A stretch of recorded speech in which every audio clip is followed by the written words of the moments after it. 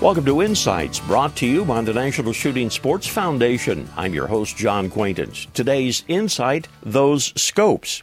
Question, how many of you scope your rifles? I'm sure the answer is most of you, at least your center fire hunting rifles. Well, the primary reason a scope sight is superior is not because it makes the target appear larger, but because it allows your eye to function in just a single focal plane. That's important, and it really is important to those with aging eyes. Now, today you have variable power scopes.